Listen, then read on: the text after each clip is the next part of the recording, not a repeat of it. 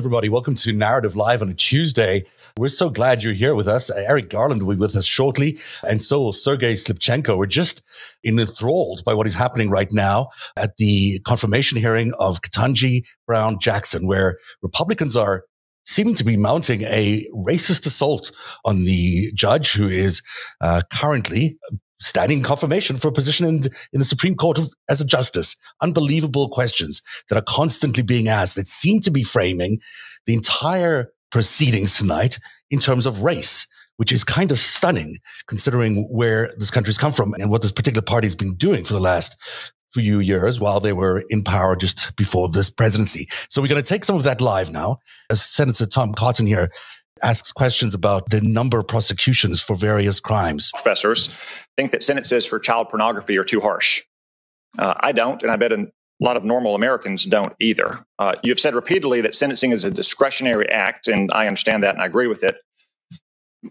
But you always seem to use your discretion in these child pornography cases to reduce the sentences. I have to say, if I had that discretion, I'd probably throw the book at child pornographers.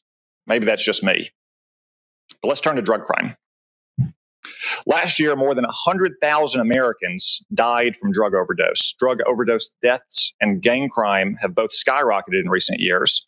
At the same time, that a lot of soft on crime laws and lower sentences have been advocated, including on occasions, Judge, by yourself. In general, do you think the United States should weaken or strengthen sentences for fentanyl traffickers? Traffickers, not users. Senator, whether or not Congress chooses to strengthen or weaken penalties for any crime is a determination of this body, which is ordinarily made after study and review, determination. That is in the province of Congress. Well, Judge, you've said before that sentencing is a discretionary act. So that is literally the job of the judge in many of these cases to determine whether to have a shorter or a longer sentence. Respectfully, Senator, the judge makes that determination not based on one data point in general, which is what you asked me. In general, should we lower or heighten sentences? A judge is making a determination in a particular case, looking at all of the factors. It's discretionary for sure, but we do so within the bounds of a sentencing range that Congress prescribes. And at times in which Congress decides that a penalty needs to be heightened, they impose a mandatory minimum. Then our range is shorter. And when we're looking at the crime, we're not looking as a policy matter across all fentanyl crimes and determining whether the penalty should be increased. As a judge, we are asked in the context of a single prosecution regarding a particular person who has committed a horrible crime, but also, says Congress, is a person who has a life, who has a job, who has all of the other factors that Congress has told judges they have to look at when they decide what penalty to impose in that particular case between the range that Congress sets. So it's not a situation in which I can, in my role as a judge, tell you as a general matter whether penalties should be increased or decreased. I have to say, I think that not many Americans, especially not the 100,000 Americans who's lost someone to drug overdose, think these are tough questions. But let's move on. Let's talk about retroactivity. When you were on the Sentencing Commission, you repeatedly advocated for retroactively reducing drug trafficking sentences. So this is a case where a drug kingpin who's dealing fentanyl gets sentenced, and then a few years later, he gets lucky. He gets in front of some new judge who's maybe more sympathetic and thinks he got a raw deal, or maybe he just gets in front of the same judge a few years removed from seeing the faces of the victims of his crime. Do you believe that resentencing years after a conviction tends to reduce sentence lengths? Senator, respectfully, I just wanted to remark on your previous question and your statement that these are not difficult questions. It's not that they're difficult questions. It's that they're not questions for me. I am not the Congress. I am not making policy around sentencing. My job is to look in a particular case and decide what the penalty should be within the range that Congress prescribes. I understand. You were making policy, though, at the Sentencing Commission, and you're implementing changes to sentencing guidelines. So my question again is, do you believe that resentencing years after a conviction tends to reduce sentence lengths?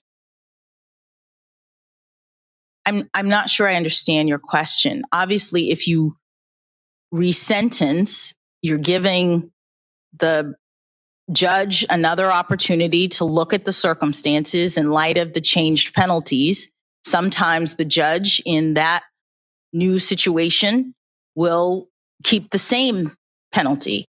A resentencing is just an opportunity for the judge to reevaluate in light of the changed circumstances. Okay. Almost without exception, retroactively weakening sentencing laws and guidelines lets harden criminals out early. I always hear the argument. I hear it from some of the senators on this panel. I heard a version of it from you earlier, that each case is going to go before a judge and it won't be an automatic release because each judge is going to assess the facts and hear the arguments. In 2014, you said that judges would not likely reduce the sentences in the vast majority of cases if sentencing guidelines for drug trafficking were reduced. I think you missed that one, Judge. Since 2014, when retroactive reduction took effect, approximately 2/3 of all convicted drug traffickers who asked for early release got it. That's 31,614 hardened drug traffickers back on the streets. More than 7,500 of those hardened drug traffickers use weapons in their crimes. So that means that only 1/3 of these drug traffickers who sought to have retroactive reduction of their sentence were denied. Judges, 1/3, a vast majority.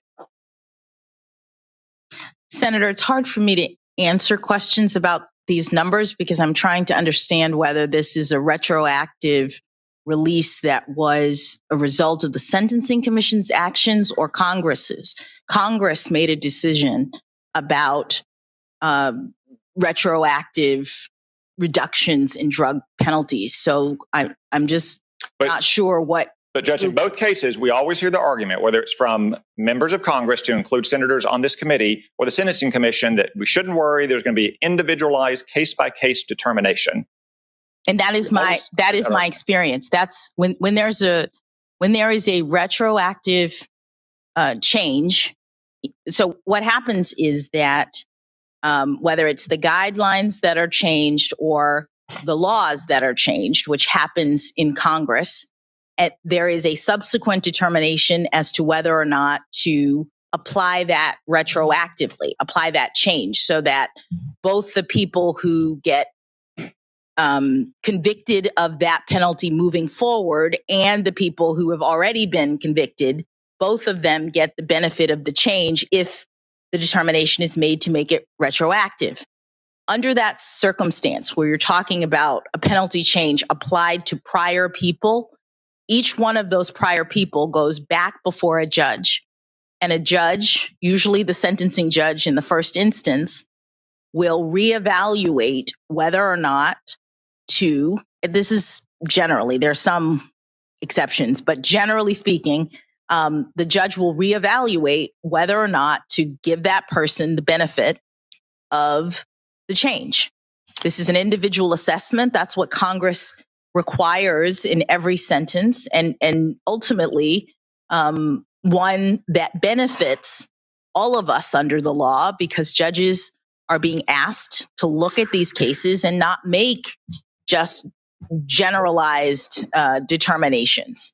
So the 2014 comment was specifically about the Sentencing Commission, but generally, whether it's in front of the Commission or the Congress, we always hear this argument that judges are going to make these individualized cases and not that many people will be released. I'll point out that of the 1/3 that were not reduced, the vast majority of those were not eligible.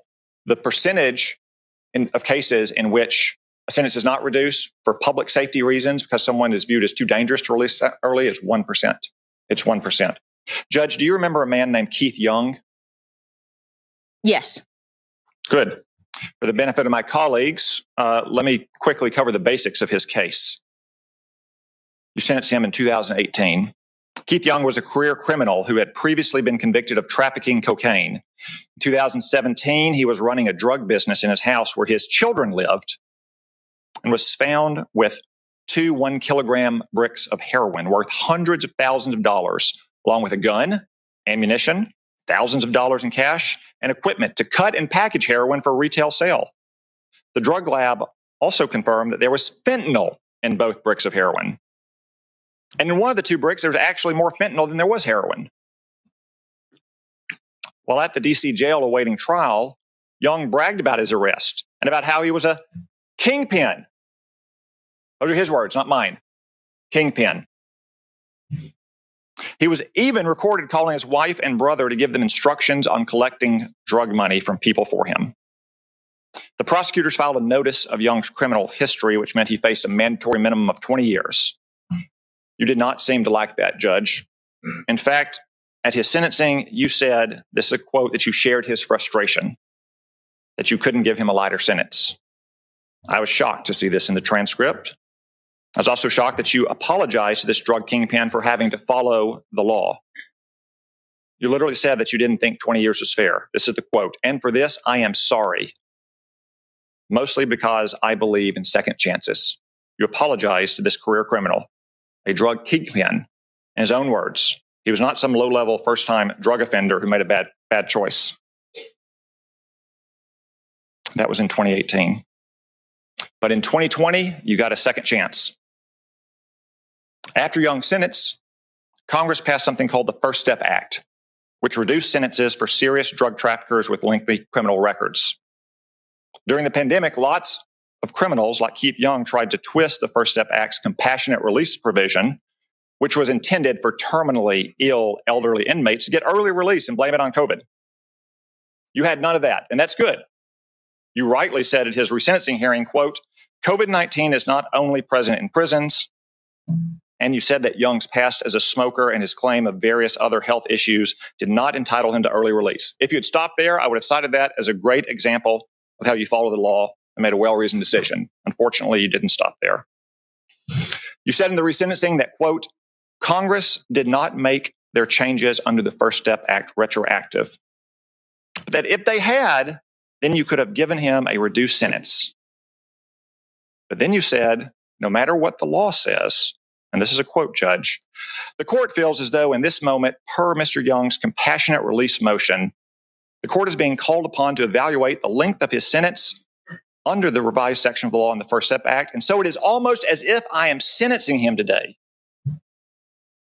And if I were to do so, he would face a sentence that would be well below the 240 months that Mr. Young received.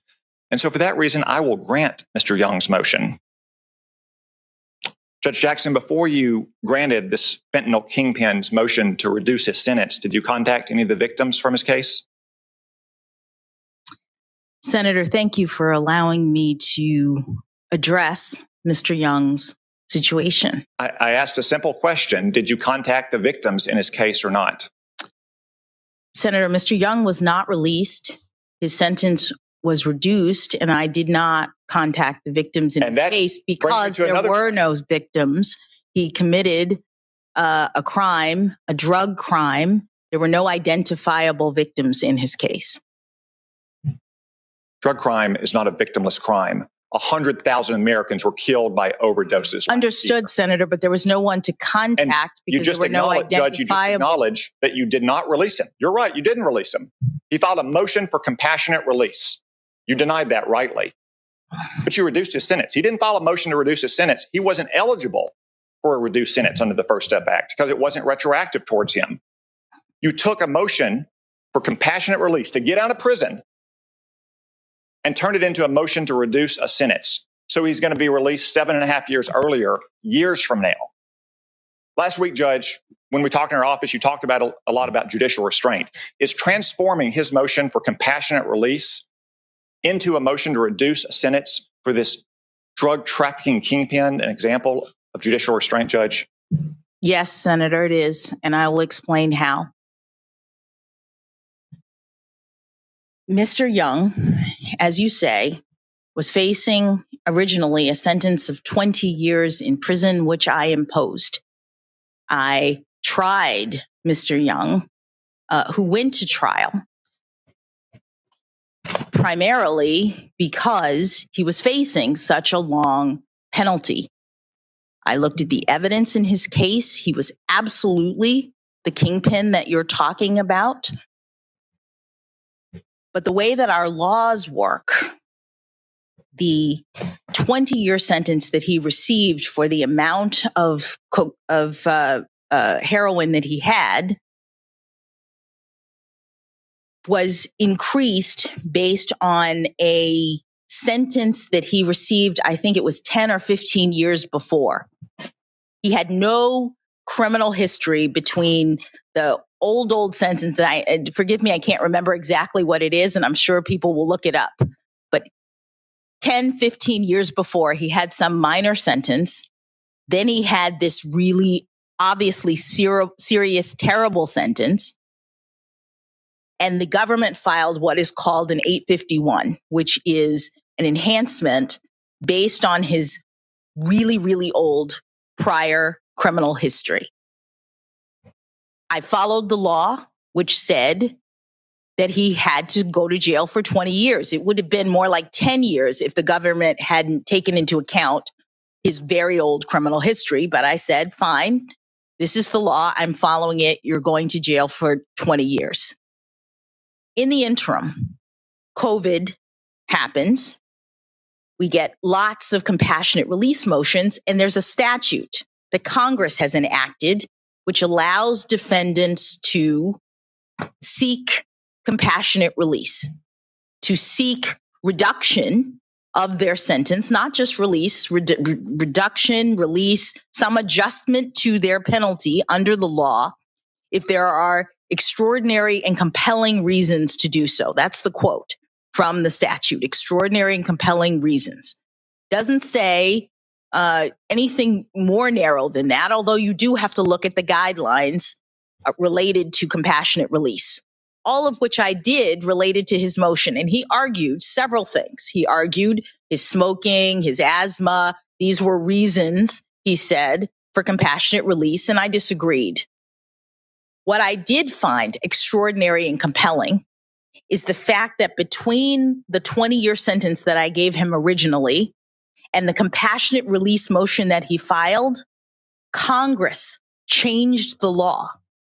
Congress decided that the old penalty, the old crime, was no longer eligible for the increased, so that a person who was convicted at the time of his compassionate release motion for doing exactly what Mr. Young had done would not get a 20-year sentence. That would not be lawful for a person at that moment. And one of the things that Congress says to the judges is care about unwarranted sentencing disparity. Care about the fact that the person you're sentencing is being treated differently than someone else who committed exactly the same crime.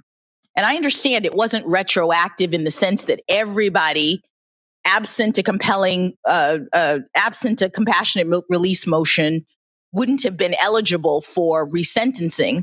But here I have a defendant before me and all of the factors that Congress has asked me to take into account, and a compelling argument that there were extraordinary and compelling circumstances, that is, a change in the law that would create unwarranted sentencing disparity if I didn't take account of it.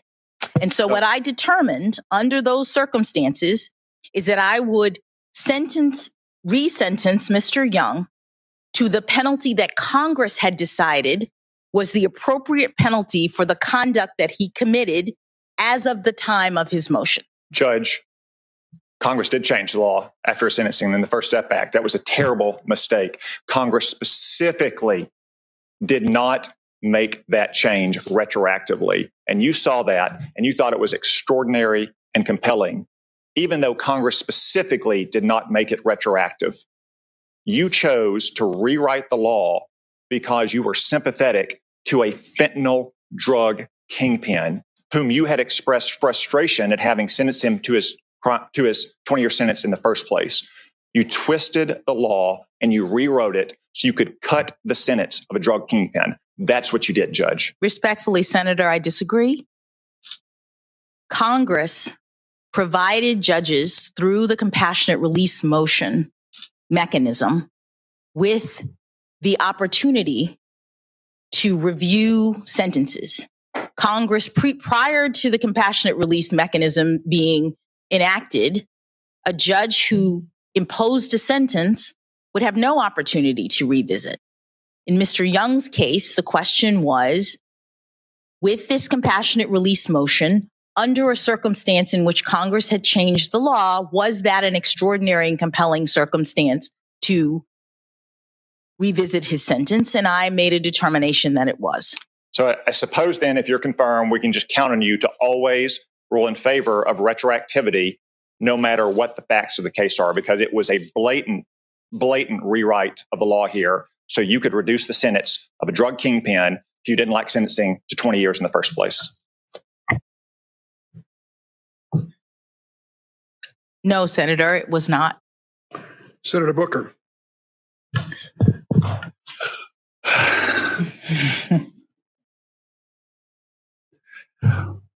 Approaching 11 hours now of a long day. And forgive me, Lindsey Graham, I think he asked you something, and I'd like to just put it this way.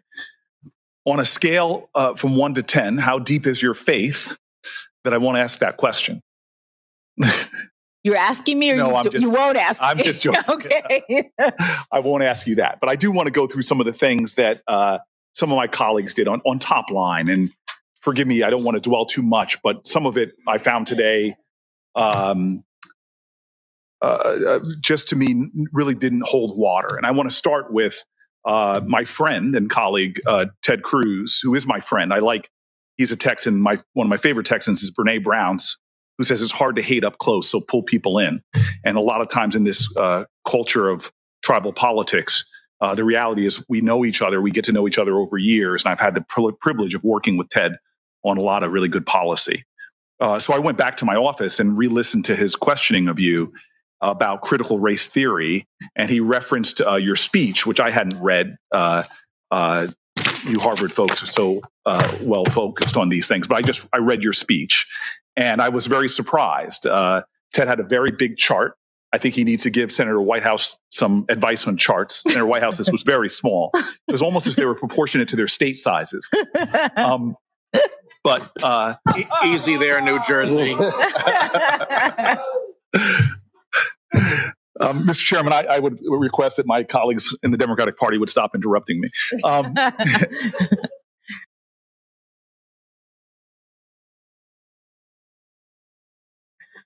But he talked about your speech. And when I read your speech, there's a couple things that jumped out. First of all, he acknowledged it was a very powerful speech, very moving speech about extraordinary Black women. I have a criticism. Your mother was not in it, but I will leave that alone. But there's some things he honed in on, almost as if they seemed to be accusations, which don't hold merit to me. We have a saying in New Jersey, I felt it was all hat and no cattle. And so here he said that you called the woman who wrote the 1619 Project, that you called her provocative. That's not a compliment necessarily if you call someone provocative, is it? No. No, I mean, I think Ted Cruz is very provocative. And that doesn't mean I agree with what he's saying, his philosophy. Doesn't mean I agree with his statements. But he pointed out you also called the author acclaimed. She won a Pulitzer Prize, correct? She did. In journalism. So she is acclaimed. She is. But in nowhere are you heralding her as this is reflective of your philosophy. That's true, right? Correct. Yeah. So I don't understand that at all.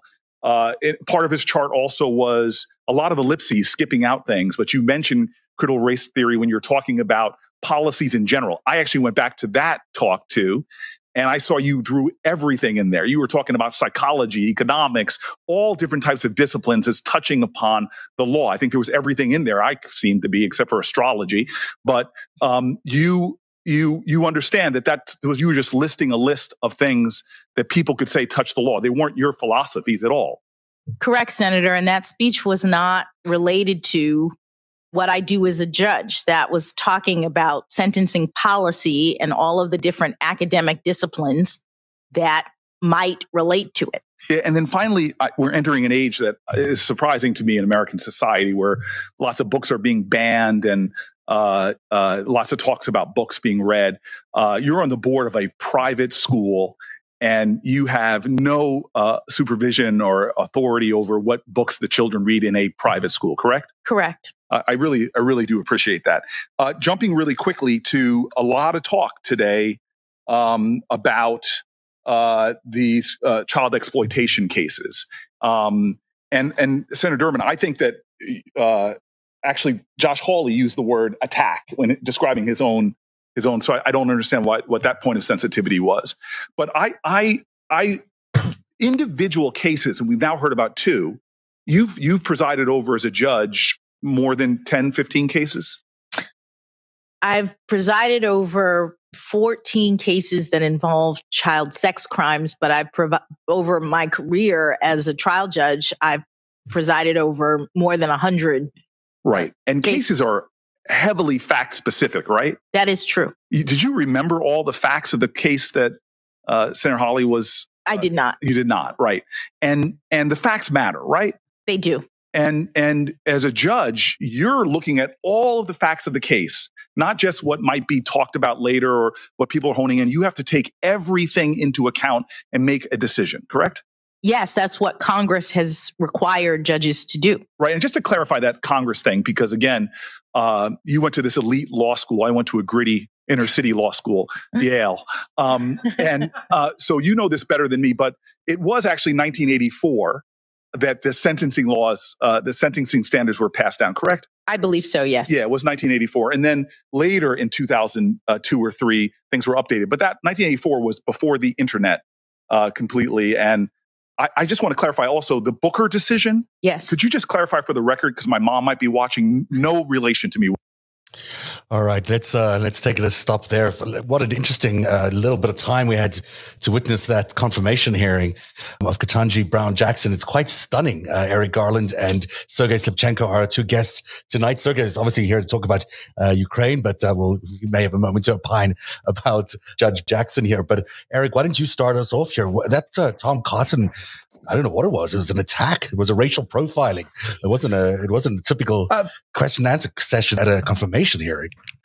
Okay, here's the amazing thing when you're watching Ted Cruz and Tom Cotton, both of whom are lawyers, I believe, and Cruz, who argued at the Supreme Court at the age of 30, and yet they have this completely nonsensical set of questions for a Supreme Court justice.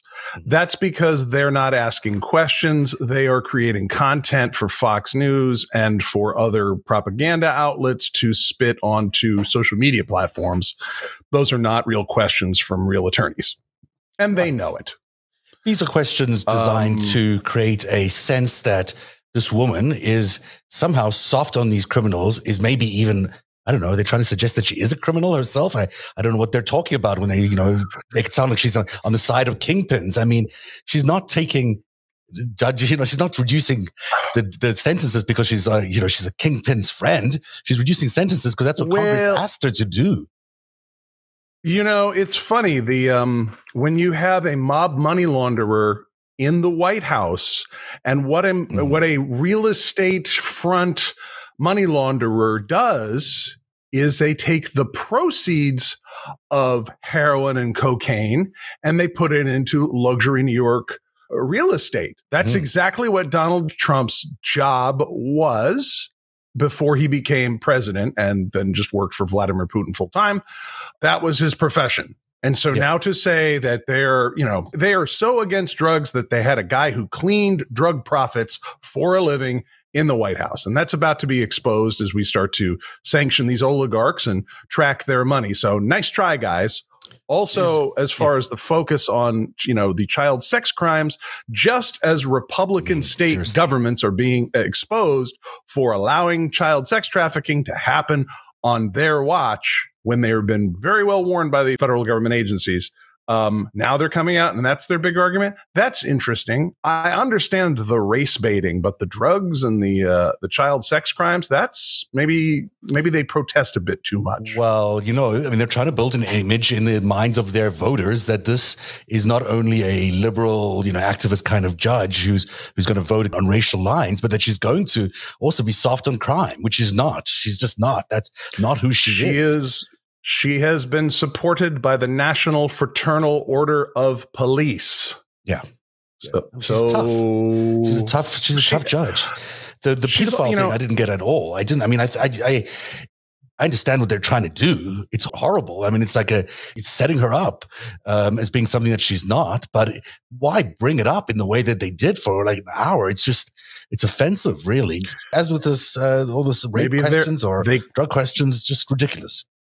They could be aware of a news cycle that's about to hit, maybe. Yeah, are aware of a news cycle. This is clearly done for the news. And I got to say, for all that she is having to endure over there, she is no Brett Kavanaugh. I mean, she is calm and collected and smiling and answering everything with complete professionalism compared to Brett Kavanaugh. If you recall his tirade at the start of his confirmation hearings, I mean, this is really, she's a class act.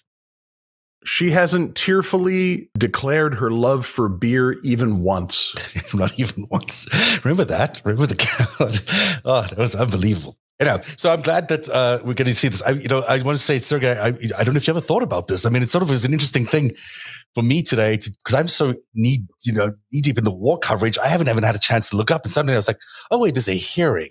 So, starting to watch the civilized democratic process undergoing, so semi-civilized process undergoing here, I was struck by how much had changed in Ukraine in just the last month. That you had all this democracy. You've had all this, I know the Rada there is still sitting and there's still laws being passed, but so much of these things that we take for granted in democracy are not happening in Ukraine. And I know you're not in Ukraine anymore. Right? You're in Toronto, and we'll discuss that in a second.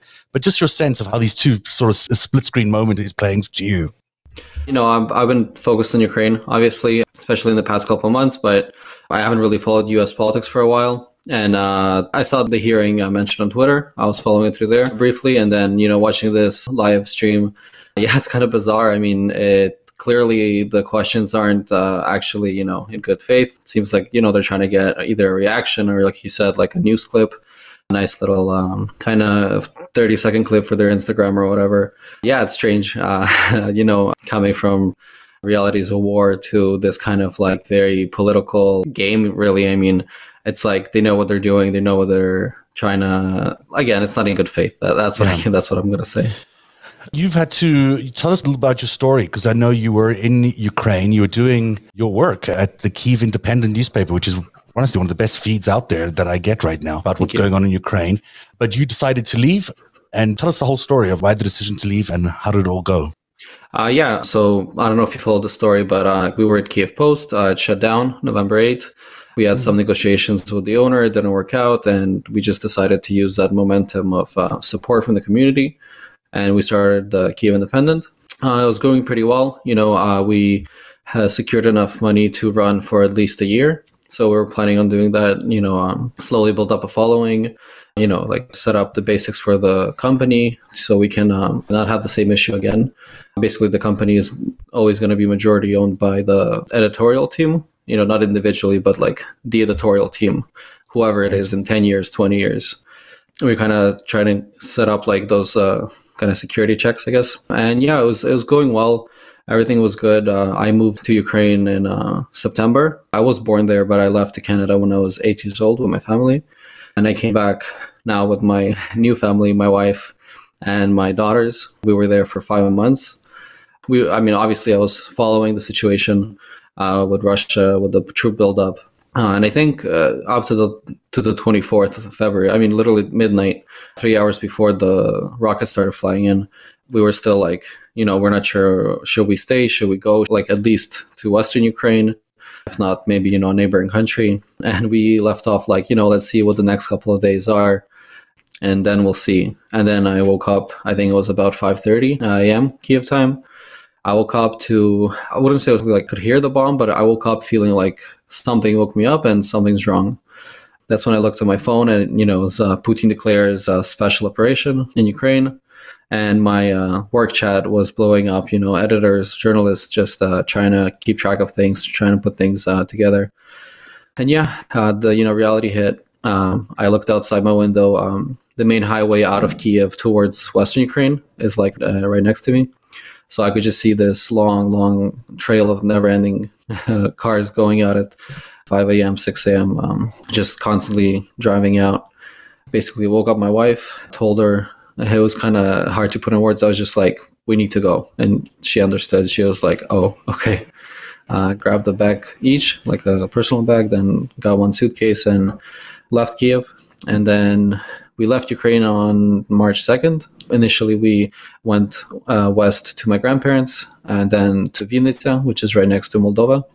And then we walked on foot from Vinnytsia to Moldova. And then volunteers helped us get to Bucharest the same day. And we stayed 2 nights. And then, we had a flight at 6 a.m., so we left really early. Quite a harrowing escape. Since then, we've been in Ukraine. Yeah. Were you expecting the war? I mean, were you expecting this invasion to escalate in the way that it did? I mean, it seems like most Ukrainians were not. All possibilities were considered. Even at our Kiev Independent, we had a meeting a week or two before talking about who needs help, who has plans to leave, if anything, who's planning to stay, how can we help, how can we make it easier for you. And then the day of, it was pretty hectic. Even though we had plans, it was hard to decide because what the general consensus was that it could happen, but it's most likely to stay more contained to the east, which clearly didn't. I think when the first bomb or rocket struck Kiev, that was more of a wake-up call. It's going to be much, much larger scale than we assumed. And then before that, all possibilities seemed possible, but I think nobody thought that it would be nearly all of Ukraine. It sounds like, you just got there, you started setting up a new life, you got this job going. 5 months later, you had to uproot yourself again in this horrific, urgent way. How does it feel having sort of, these two half-lives sort of being built over there? You haven't really established yourself yet, but then you have to leave. Do you know if your friends are still there, or did they also leave, or did your family get out at the same time? Yeah, it's surreal. We started taking our kids to daycare. It kind of started feeling like we were really settled, really relaxed, really enjoying it there. And then, out of nowhere, all of a sudden we have to leave everything, leave our apartment behind, most of our belongings, and just, flee somewhere safe. So it's definitely, coming back to Toronto was surreal. My wife said, it kind of felt like we never left, almost like a holiday. Yeah. Wow. So it must be so much difficult. Looking at the pictures now, I mean, it's night and day. You can't imagine what the city must look like now. Are you talking to your friends there? Are you able to communicate with them? Are there people still staying behind there? You're aware? Most of the people I talk with are my colleagues. So, I mean, most of us left. We had some people leave and then come back. So right now we have 3 people in Kiev or around Kiev. And, it's strange because, you look at photos, I've seen, photos from Syria, from other conflicts, and it's it looks horrible, but I don't really have any relation. I don't really understand. But seeing the cafe that you went to, or the building that you used to walk by every day to work, seeing it in ruins or bombed or whatever, it's a very different feeling. It's a very thing that brings reality closer to you. And it's hard to understand without seeing that firsthand or experiencing that firsthand. And there's still people in Kiev. Like I said, 3 reporters, they're living in shelters, coming back to their apartments. Some stopped going to shelters because they can't work from there with no Wi-Fi. So some of them are just staying in their buildings. And they're working, they're following martial law. Journalists do have some exemptions, they can leave at certain times with the appropriate accreditation. But it's difficult. But at the same time, life goes on. They've sent photos from the grocery store, people walking around, with helmets just to go buy groceries. And at any minute, you can hear the sirens go off and you have to run for cover. Or, if it's a underground grocery store and, you're lucky, you can stay there. Sorry, Eric, I'll just ask one more question. Men of your age were supposed to stay and fight, right? I mean, that's sort of the rules in, if you're a man of between 18 and 60, you weren't really allowed to leave the country. How come you were allowed to leave? I'm a Canadian citizen. Ukraine doesn't recognize dual citizenship at the moment. And when I moved to Canada, we had, in Ukraine, you get your own passport when you're 14, I think, or 15. And so me leaving at 8, I never actually had an internal passport. And it's basically like I never had a citizenship in Ukraine. I'm not exactly sure what the legal, exact specifics are, but basically I'm a Canadian citizen. It must be a relief. It must be a real relief not to have to be facing that. Eric, sorry, I don't know if you want to have any questions you want to jump in here with. Just you must have had Ukrainian food growing up. When you moved to Ukraine, is there any food you particularly dug when you got back to the land of your birth? Yeah, for sure. Here in Canada, it's especially Toronto, it's very diverse. There's Ukrainian communities, Polish, Russian. So you can always find products and restaurants and stuff that you'll find in Ukraine. But having the same food that I might have in Toronto in Ukraine is very different. Borscht, vareniki, they're all, same, technically the same thing, but having it in Ukraine, it's much better. Salo, definitely the biggest difference. That's awesome. I was wondering. Looking at the situation now, you've got, Putin is dug in. He's not seeming to want to move. The continuing, indiscriminate attacks on civilian targets just seems to be every day worsening and intensifying. How are you viewing the next period of time? It does not look like it's going to be a short war. This looks like it could be a dug-in period of time. I think Russia or Putin overestimated his army. I think they were saying the same thing in 2014, that, if Russia really wanted to, they could take Kiev. And maybe at the time that was true. Ukraine's army was very much in shambles in 2014, 2013. And in the, 8 years since it started, the Ukrainian army is very much modernized, supported by Western allies. I think he's seeing a different reality. As you see, anytime he tries to go into cities, he resorts to bombing them and trying to, kind of terrorize the population into submission. But I think Ukraine is much bigger than something that he can kind of handle. And I think the Ukrainian people are very much set on having their independence. And I don't think there's going to be a solution where Putin gets his way. Maybe there will be some kind of terms that Ukraine will negotiate to stop the massacre, but I don't see Putin getting his way. But it's also difficult to say how Russia might exit Ukraine because, he doesn't have an exit path for himself. Best case scenario, he gets replaced in some way, whatever that is. And perhaps the new leadership will, kind of say, this is all Putin's fault. We're removing the army, take off the sanctions and let's get back to status quo. I think that's what everybody hopes for a best case scenario. But at the moment, it's so hard. It's impossible to say. So Joe Biden is back in Europe tomorrow. He's going to be leading a bunch of meetings with the EU and NATO. It seems like they'll be intensifying the sanctions against Russia and also probably announcing some of these new air defense installations that they've given the Ukrainians via their complicated procedures that they've done.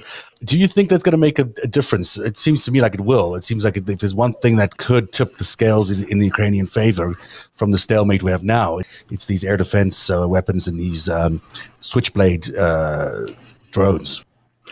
It seems like Ukraine, there's definitely a difference in firepower. Russia has much more artillery, rocket munitions. So I don't think that's going to stop the shelling, and the bombing is not going to stop too soon. I think a big problem is that Ukraine is doing pretty well on the ground. We've seen, confirmed footage of Russian kind of being disorganized. Their equipment is very much in questionable state. And I think the ground forces are doing pretty well considering the situation, especially, the pre-war calculations were 2 days and Ukraine will fall, things like that. Clearly, Ukraine's holding up pretty well. And yeah, like you said, I think having a more air defense will definitely help Ukraine. I don't know, I can't predict how significant it will be, but I think any improved air defenses will definitely help prevent at least civilian casualties.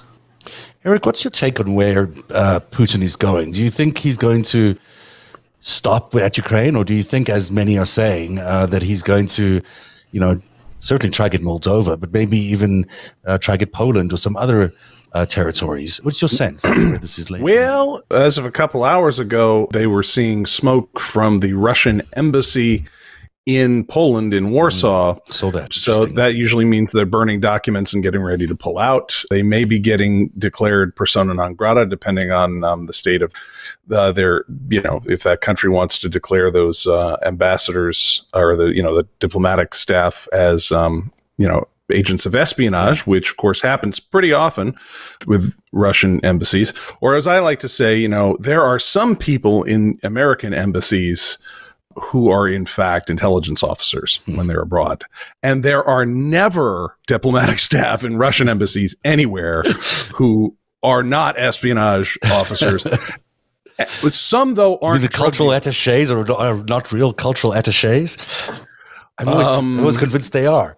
So many cultural attaches. The janitors are still GRU at the Russian embassy. But no, remember when they had like 800 kilos of blow in the embassy in Argentina? Oh, yeah. I mean, it was like a bad episode of Miami Vice down there. And, that's the kind of thing that, that gets you noticed. I think we're at the 20th anniversary of, maybe a little more than that, of when the Russians got persona non grata for having been behind the American trader Robert Hanson's espionage.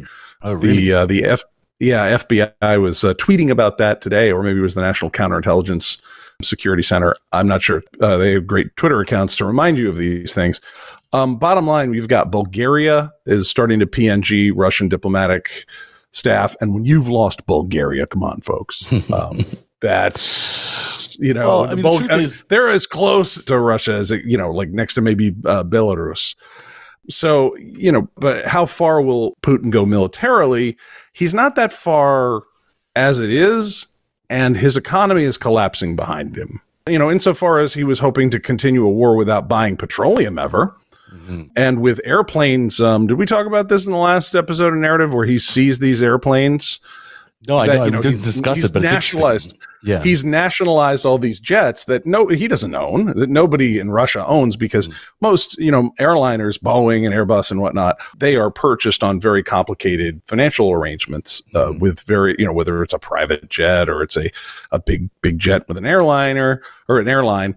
They have to pay monthly, and there's all it's a complicated thing, and even the airlines don't own that equipment usually, and so Putin's just nationalized a bunch of this stuff, and he can't, use his central banks to purchase the parts to fix them. Mm-hmm. So he's got a lot of problems. He can't start another war, is what you're saying. He's not going to try break out into Poland or Hungary or wherever he might want to try, because he just doesn't have he wants to be in Portugal. He'd love to be in Halifax. Love to be in Greece is where he's heading to. Greece, dude, it's about to get nice time of year. Sure. I mean, he's a little map to help us out. Greece. He'd be all the way down there. He'd love that. I know the Greeks are quite favorable to him right now because they refuse to give him the SL-300s. They wouldn't give the Ukrainians the SL-300s, and the Hungarians would not sell any direct weapons to, or give any direct weapons to Ukraine. So, you mean S-300, the surface-to-air missiles? Yeah, those are the SL-300s that finally we think Slovakia gave them, but we'll see, because Slovakia is very nervous about this whole thing, so they've decided to not say it publicly, although it's clearly that's what's going on, because the Patriot missiles are already arrived in Slovakia. They're already installing them. I mean, they must be there for a good reason.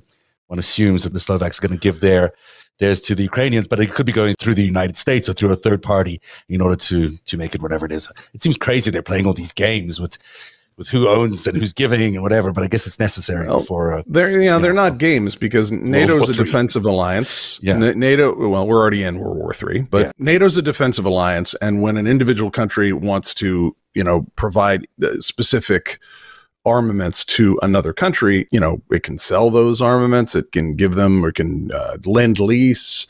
That's how we did in World War II before the United States got involved directly in World War II, but. That's a deal between that country's national government and Zelensky's government. And the details matter diplomatically there. But one thing's for certain, we keep giving Ukraine really good stuff. And how many, I don't know which I find more interesting, counting the number of yachts they keep losing or the number of general officers they keep losing, because they're like, four of the generals. I think they've had 4 generals, and I think the yachts. Did you see that there was 25 had just been nabbed by Finland? 25. Finland, yeah, Finland just grabbed handfuls of yachts. The yachts. All the yachts they can get. I mean, someone's got to have those yachts, I guess. So I'm also, the arrival of these Stingers and these Switchblade drones are also still, they're on their way there. I don't, they're going to make a big change in the field over there. I'm quite sure it's going to make a big difference. Blowing stuff up, never hurts, right? Blowing their stuff up will also, then they don't have it anymore, and the people are dead who are trying to use it. So that always works in war. But when you've got this weekend, I think since we had an episode of Narrative last, I believe there was the president of the Swiss canton system came out and said, "Oh yeah, we're in for Ukraine." It's like, wow, Switzerland's no longer neutral. Over this Ukraine issue. That's huge. And then they're talking about, and then they're going for the electric rail there. Yeah, in fact, I believe Zelensky asked Switzerland to seize the oligarchs' bank accounts. Yeah, they did, yeah. Now we're at this, once you seize that stuff, that means they know who owns what, and they seize that.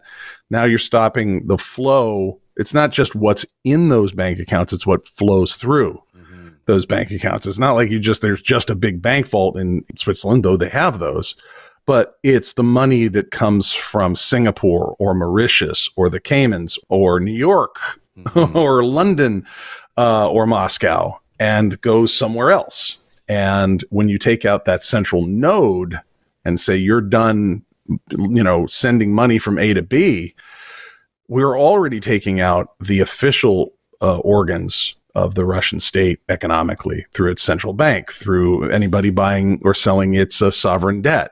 We're going at the oligarchs' assets, but once you get into the accounts and saying you can't even email your banker in Zurich to have him send money from here to there, once we start confiscating that or shutting down the ability to transfer anything to anywhere else, that whole system is going to collapse.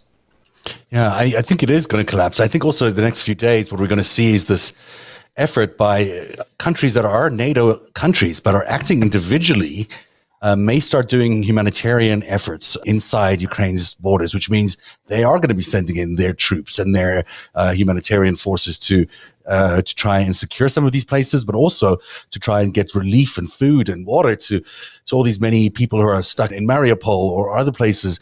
There was a good convoy right today of 15,000 people that was allowed to leave. But, there's still people in Mariupol. There's still people all along that eastern coastline. And it's very important that they get humanitarian aid. And reading this statement by 13 nations, which are not, they're all NATO nations, but they're organizing themselves differently. It looks like they're going to be trying to put a humanitarian effort in place in the next few days, which is obviously necessary and overdue. But he's going to change the dynamic there to have soldiers from, maybe Poland show up in Ukraine. Careful on the characterization as soldiers. They're not going to be belligerents there, and there has to be really.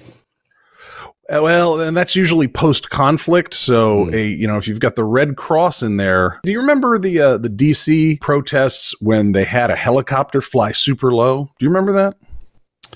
Summer of 2020, a million years ago. Yes. Oh, that was during the protest when that was the crazy, I remember that. The outside, I'm trying to remember the name of the park, but it's next to that church by the White House.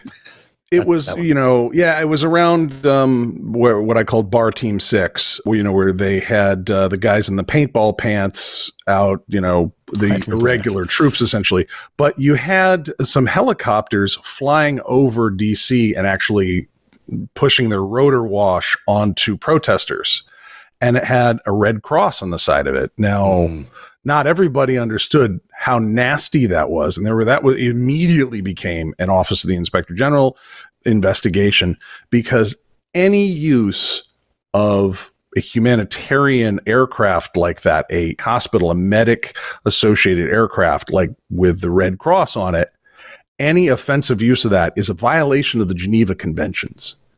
The Russians certainly did it at the start of this conflict. There were a lot of weapons stuck in their ambulances and whatever. you know. Oh, I mean, the Russians, this is their, it's funny. Everyone's getting to meet the Russians. Like, wow, they're committing, they're kidnapping people and sending them to gulags. They're committing human rights violations. It's like, yeah, it's the Russians. That's what This they do. is their gig. Sergey, jump in here a little bit and talk to us about this humanitarian effort that's so necessary right now, but also just the incredible toll that's taken on Mariupol and the people there. As Eric said, this is, I think, while it's shocking to people and, seeing it live and seeing it in real time is really difficult. It's at the same time, it's not surprising. I mean, we've seen similar things happen in Syria and other conflicts that Russia's participated in, opening corridors and then deciding midway through that they needed to shell because whatever reason they make up that they needed to shell that convoy of, civilians. Yeah, I mean, it's extremely difficult to navigate this. You don't know, you reach an agreement to open a corridor and then all of a sudden it gets bombed.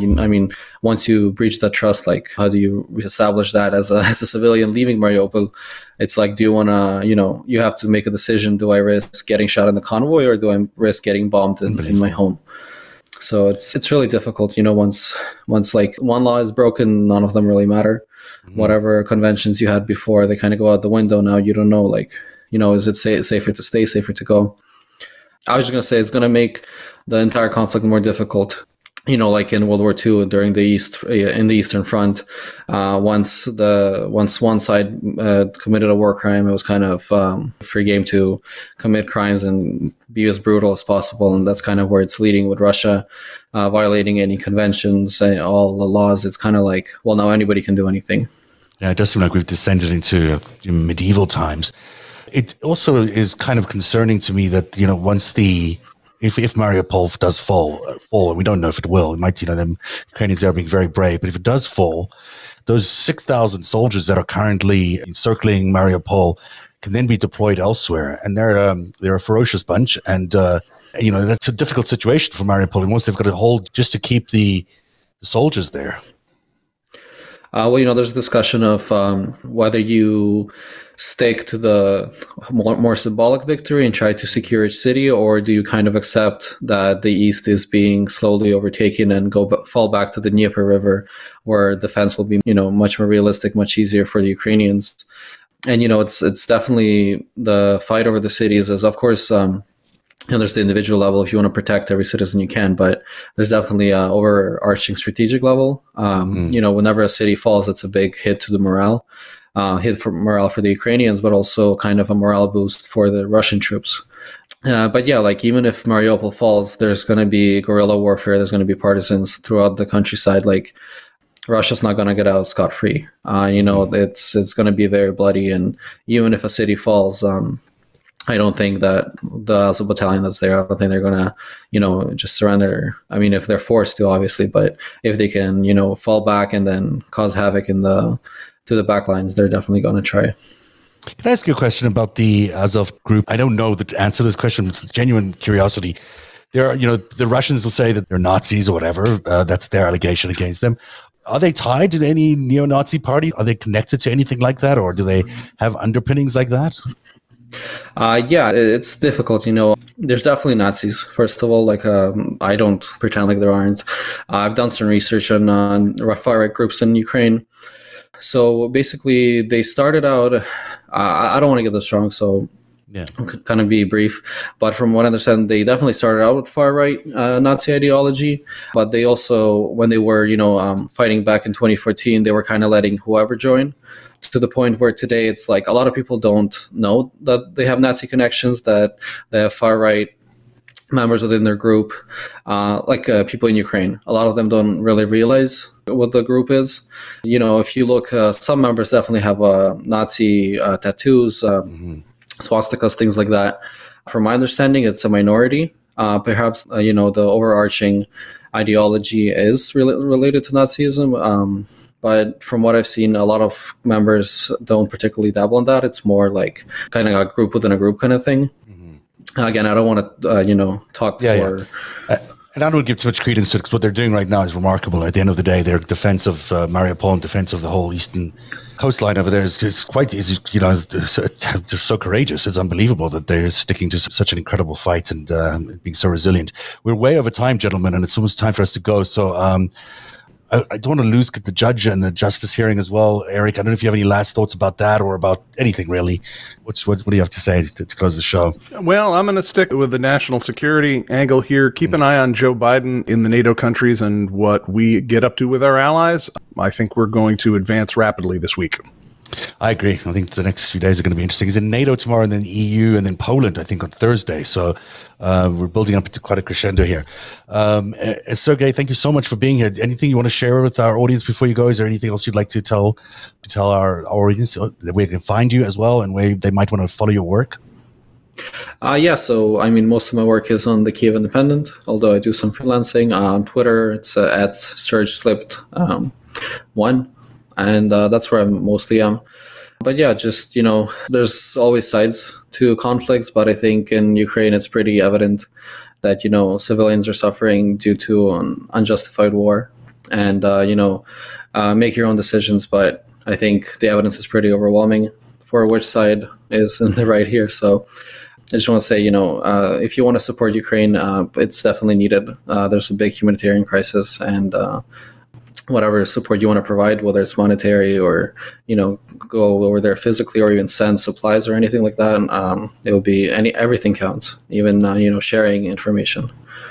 Yeah, there's no doubt the Ukrainians are fighting for democracy around the world. They're not just fighting for democracy in Ukraine. They're fighting for all of us. And, the fact that we could have a hearing today where even though there was some crazy stuff mentioned, it was happening in a civilized, mostly respectful way, an exchange of ideas between people who didn't agree with each other, that didn't end up going to violence. That is what the essence of democracy is all about, and it's rule of law and justice, and having even African American justice on the Supreme Court. What a huge thing that will be, and hopefully that'll happen in the next day. And it's the people in Ukraine that are fighting for that, because Putin is coming after everybody who has a democracy. He's not stopping at the Ukrainian border. So we certainly know his intentions here in the United States. It's not going to stop anytime soon. Our gratitude to the Ukrainians for that. And on that note, thank you very much, Sergey. Thanks for being here. Hopefully you'll come back and you'll have a little longer time for us to spend some time with you. And Eric Garland, thank you for being here tonight. That is the show for tonight. Tomorrow night, big surprise on the show. We're going to delve into some NATO history and look at exactly how the military campaign is being waged and how it might end with a very well-respected and noted NATO historian. So that'll be tomorrow on Narrative Live. See you then. Until then, hope you have a great evening. Good night, everybody. Narrative is made possible by viewers like you. Join today and support truly independent journalism at patreon.com/narrative. That's patreon.com/narrative.